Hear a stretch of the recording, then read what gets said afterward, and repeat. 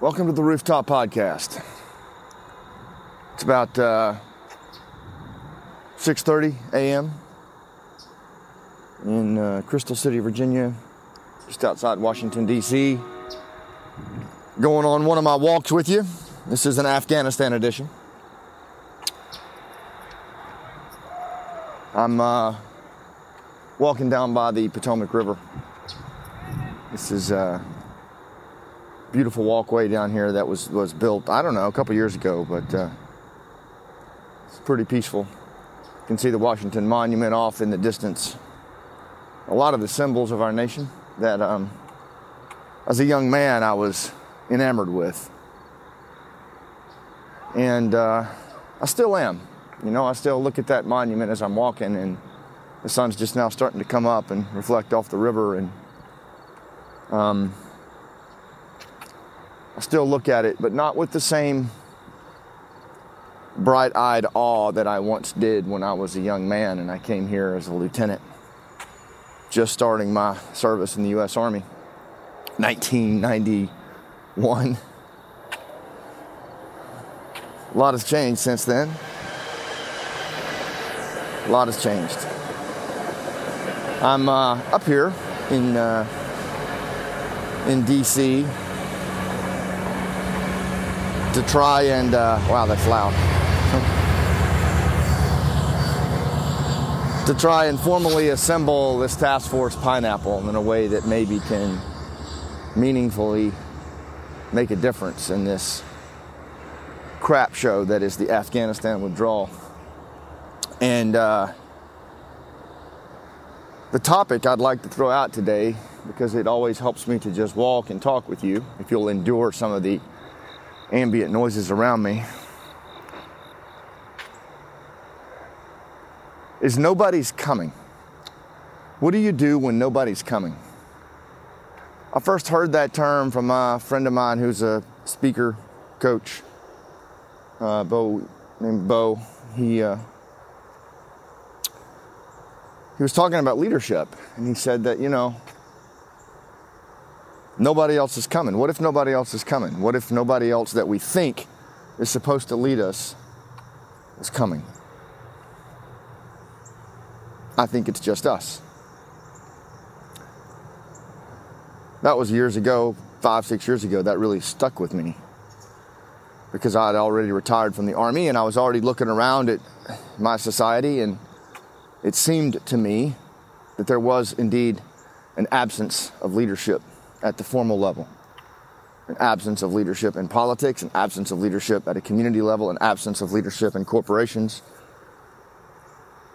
or at least some bastardized version of it that was not worthy of the people who were doing the heavy lifting.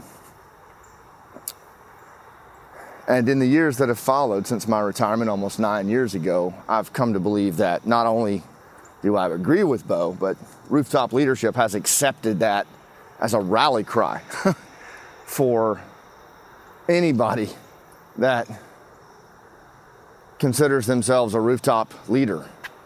There has to first be an acceptance that nobody else is coming. That when you look around at your world, you look around at your community, you look around at your school, you look around at your workplace, nobody else is coming. Nobody else is going to come fix it. Nobody else is going to come square it away. And if they do, they're only doing it from the top down at a cosmetic level to advance their agenda. As I look at what's happening with the Afghanistan withdrawal, and I look at the sequence of events that happened over the last month, where the country rapidly fell, the political and senior military leadership made an irresponsible decision to give back Bagram Air Force Base and other pieces of key terrain that we could have held until the end and evacuated orderly.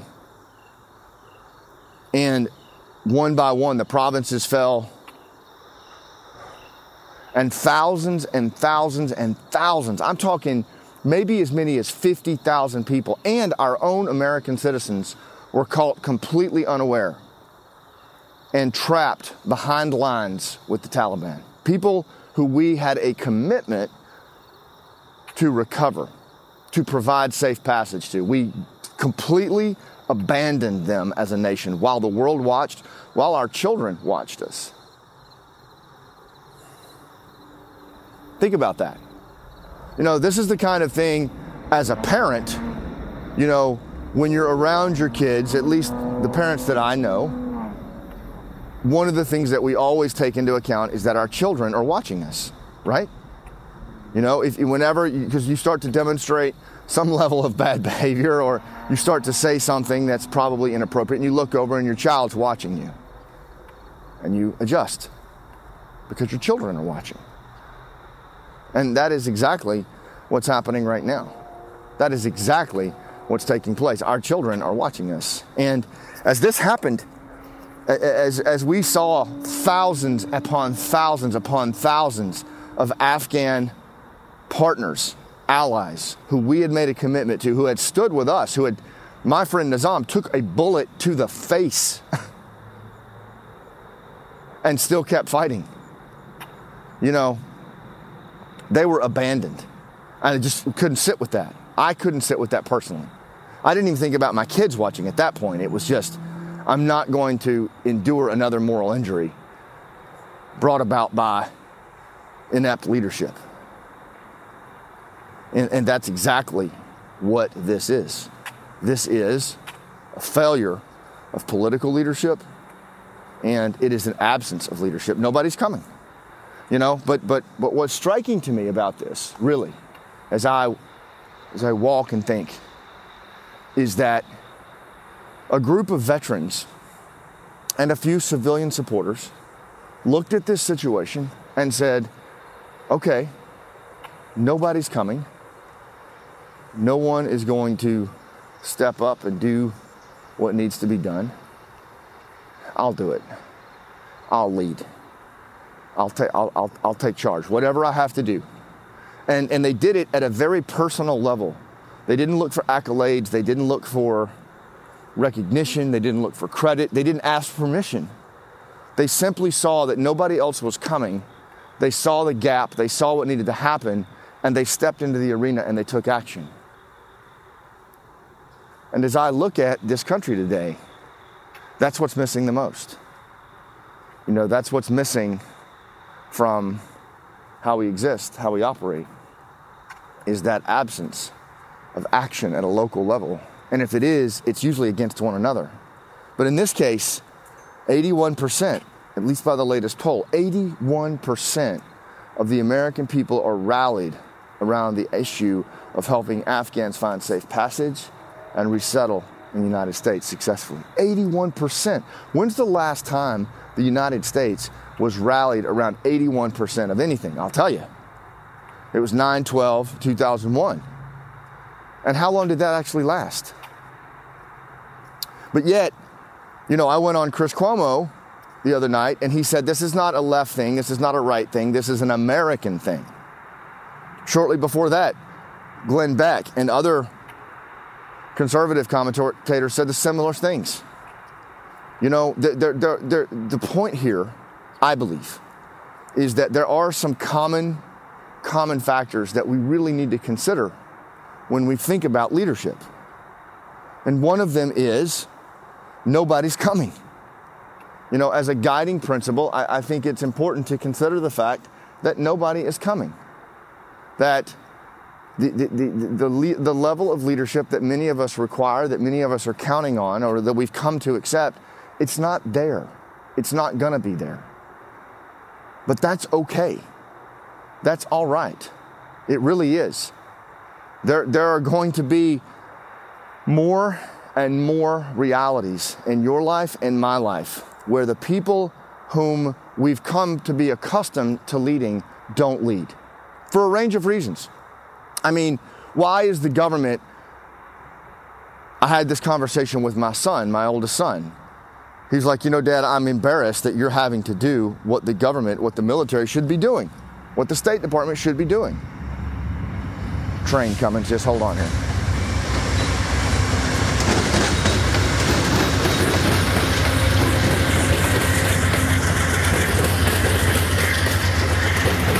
And by the way, when I say, when he says what you're doing, my goodness.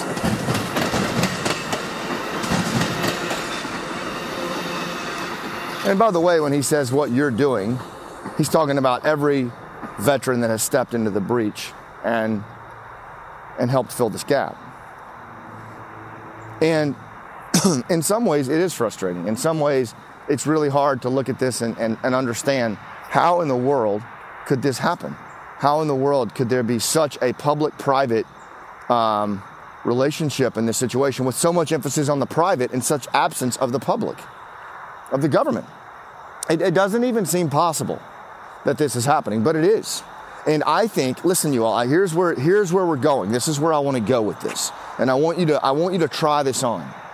I think this is a harbinger of what's to come. I think this is a shot across the bow. I really do. You know, I keep waiting for the moment when the American people get tired of this, or I keep waiting for the moment when, you know, our attention span wanes, as it often does. I keep waiting for the moment where division sets in with the media and it becomes politicized. And maybe it will, but it hasn't. It hasn't. It's been almost a month. You know, it's been almost a month. And I have to ask myself, what's really happening here? What's really happening here? You know, and what I believe and what I hope to be the case is that we have been presented with a situation that is morally wrong. It's morally wrong at a universal level, right? But our combat veterans in particular were confronted with this because of what they endured in combat. And then they were asked to leave people behind in a way that just literally would create a moral injury with them. And we can't take any more moral injuries. And they look around and they see that nobody else is coming. They look around and they see that their government, their State Department, their DOD are keeping the gates closed for the most part, and that they are not going to let anyone in, that they're not going to honor the promise. Honor the promise. And they're not good with that. They're not good with that. They can't live with that. They can't accept that as a solution. And so they see that nobody's coming and they step into the breach. They step into the arena and they lead. They say, fine, nobody's coming, I'll lead. They don't surrender their agency to the proponent. They don't surrender their agency to the quote unquote person in charge. But isn't that what we've done for most of our lives? Surrender our agency to the person in charge. Surrender our agency to the person that we're told has the helm or knows what they're doing. But what if they don't? What if they don't? What if we've, in a subtle way, been conditioned all of our lives to give our agency and our trust away to leaders who are not qualified to lead us? And look, I'm talking on both sides of the political spectrum. I'm talking about at a corporate level. And I'm not talking about some, anarchic stand up against leadership. I'm not saying that at all. What I'm talking about runs much deeper than that. What I'm talking about runs at an individual level too, where we have to assess who are we giving our agency away to? Because humans are meaning-seeking creatures. We navigate this world by seeking meaning and then assigning meaning to the situations that we face, that are put in front of us, to the local context that we're presented with. We assign meaning to that. It's how we operate. And yet, as you look around at this thing that happened in Afghanistan, we could not find any meaning in it. We could not find any purpose in it at all. It was completely devoid of purpose. It was completely devoid of emotion. It was completely devoid of commitment and loyalty, and most of all, it was completely devoid of honor. And veterans knew it. And I think the American people knew it. And I think Spain knew it. And I think France knew it. And I think Great Britain knew it, because they all their press agencies called, and they wanted to understand what was happening. And for all of us, I think this is one of those moments where whether or not you were involved in this, we can step back from it and really say, what's happening here at a larger level? You know, I think that we are approaching a time, and I certainly think our children are approaching a time where we have to take leadership back. We have to take leadership back. We have to assert ourselves and play a bigger game in leadership. We have to assert ourselves and play a bigger game in punching above our weight, even if we feel intimidated, even if we feel outclassed, even if we feel that what we bring to the table isn't enough. Because I promise you, let me tell you, I promise you, I feel every single one of those things right now, and 10x more. As I walk around here in DC, trying to get my head straight, figuring what in the hell am I going to do today with this planning session? How am I going to even remotely bring these folks together in a way that is coherent, that can actually fill the gap that the State Department and the Department of Defense are not filling? You talk about feeling out over your skis. You talk about feeling like you're punching above your weight. Brothers and sisters, I am feeling that hard, as are many combat veterans right now, but we've been at it for a month. We've been at it for a month, and what happened and what is happening as we look around is that you get this note from, you know, a Gold Star mom that says, thank you. Or you get a note from an Afghan in duress in Afghanistan on 9/11 that says, brother, I just want you to know I'm thinking about you on this day. I mean, this is who we are, you guys. Like, this is who we are. This is who you are. This is who I am. You know, these politicians and these other formal leaders who have become obsessed with what they have. They have become obsessed with what's at stake in terms of their own advancement and what they'll lose. They've been obsessed with the bureaucracy and not the connection. They've lost their way. They've lost their way, and they're not coming. But that's okay. That's okay. I believe that there is a path in our life that we're able to walk. We don't have to have this reliance on leaders, formal and informal, that we think we do. We have much more agency in our life than we give ourselves credit for. Much more. We have much more capacity to lead our family, to lead our community, to lead our business, to lead our nation than we give ourselves credit for, than we are conditioned to believe that we have. I mean, a lot of the formal leaders out there today, they would have you believe that you need them for everything. You need them to feed your family. You need them to have a job. You need them to be happy.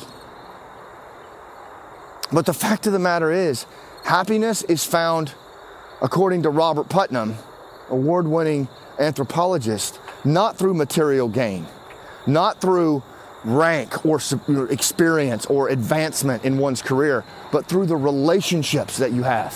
Happiness is found through the social capital that we build in our life. And doesn't that make perfect sense when you just stop and think about it?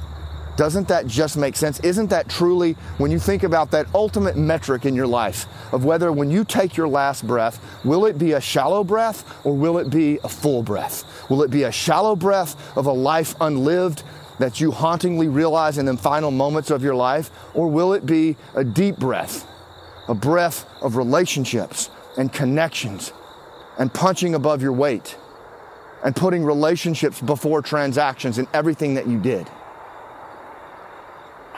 Which one? The latter is the one I'm choosing. The latter is the one I want, because that's how I'll leave my tracks in this world. That's how my children have a true north for their life. And I don't know what the outcome of that is. I don't know how this thing's going to end. I don't know if it's all going to fall apart. I don't know if, they're going to come after me or someone else. But that's not the point. It's just not the point. The point is, what are we going to do with the time that we have here? What are we going to do? Is it going to be a deep breath or a shallow breath? Because nobody's coming. We have to make that choice ourselves. We have to choose. We have to dismiss this notion that somehow we are obligated to give our agency away to unqualified leaders. You know, Robert Putnam talks about this in his book, The Upswing. He talks about a period of time in the early 1900s where things were very dark. Things were getting really bad. You know, crime was rampant. The cities were sweltering with problems. There was an influx from the farms to the cities, this mass migration into the cities. There was corruption in politics. There was huge division in politics. And many people, pundits, were predicting the end is near for the United States.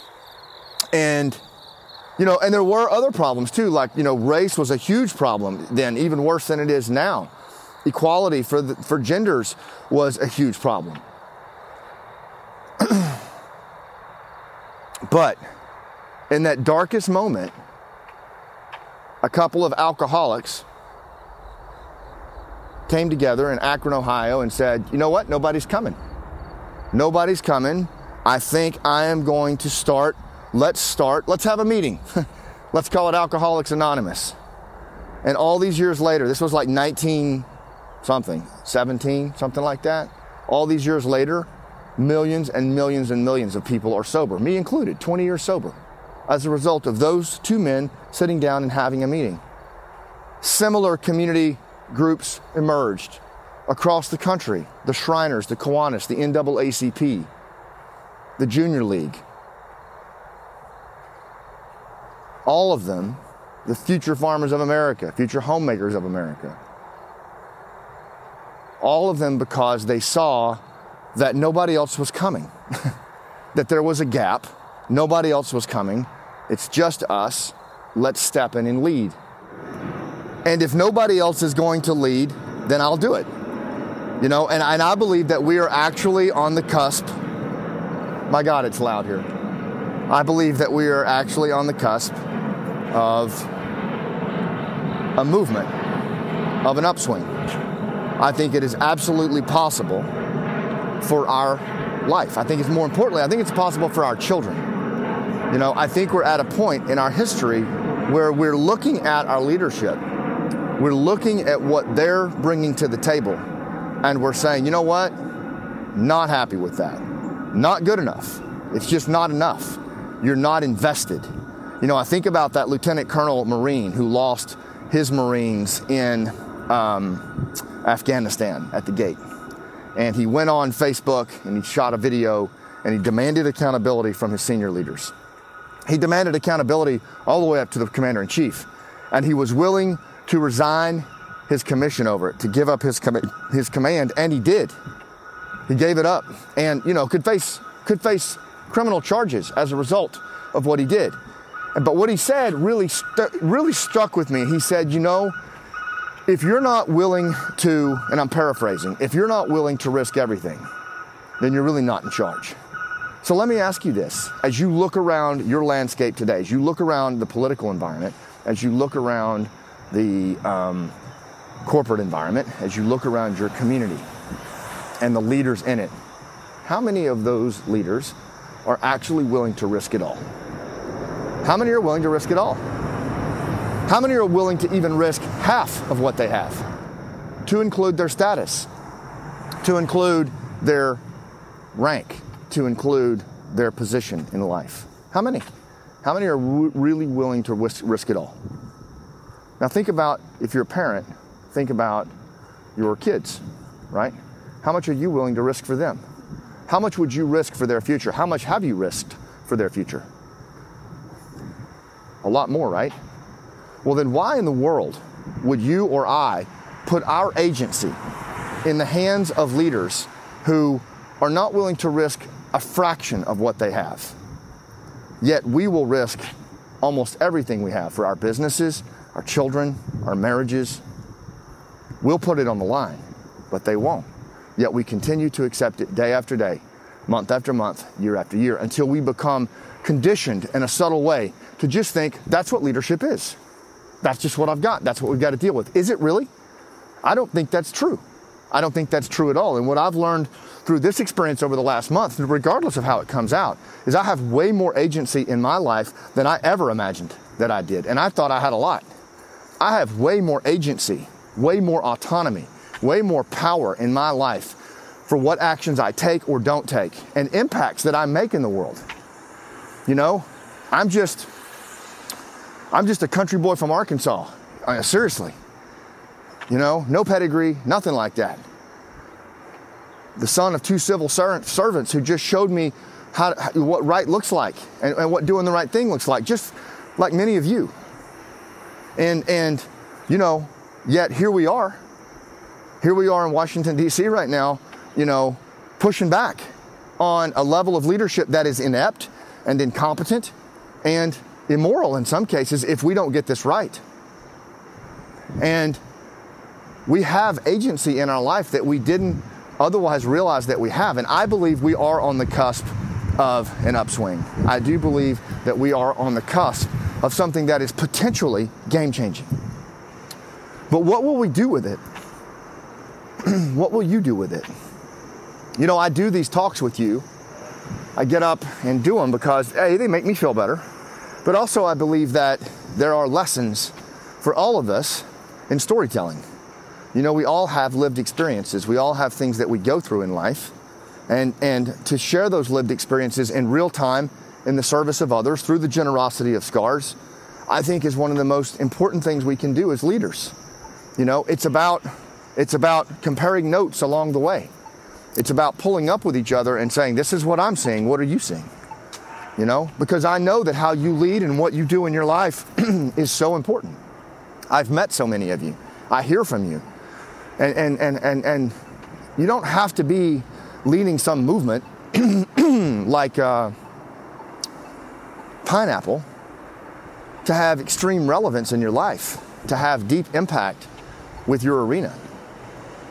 Whether you're a stay-at-home dad or you own your own business or nonprofit or you're a corporate team member, the stakes are high. They've never been higher. It is life and death. It really is, because it comes down to that deep breath, shallow breath. Which one will it be? Because those stakes couldn't be higher. Those go beyond even death. You know, those go into legacy and how you'll be remembered. And I honestly believe that right now, if we give our agency away, if we continue to give our agency away to amateurs and to leaders who are not invested, they're not invested, you guys, yet we will beat the crap out of each other with an axe handle because our guy or girl did or didn't get into office. Yet they have no investment in us. They have demonstrated no risk, but we will kill each other over that person. Think about that for a second. We have slipped into a trance-like state of shadow tribalism because of the divisionist leaders who have pushed us that way over the years. We've come to believe that actually giving agency away to an amateurish politician or some kind of ideologue who is so entrenched and rigid in their belief system that they think one group is more important than another group. It's not the way we're wired to be. We're actually wired to connect with each other. We're wired to bridge. That's why reciprocity and empathy are so powerful. But we need leaders who accept that. We need leaders who connect and put connection above all else. When's the last time you saw that?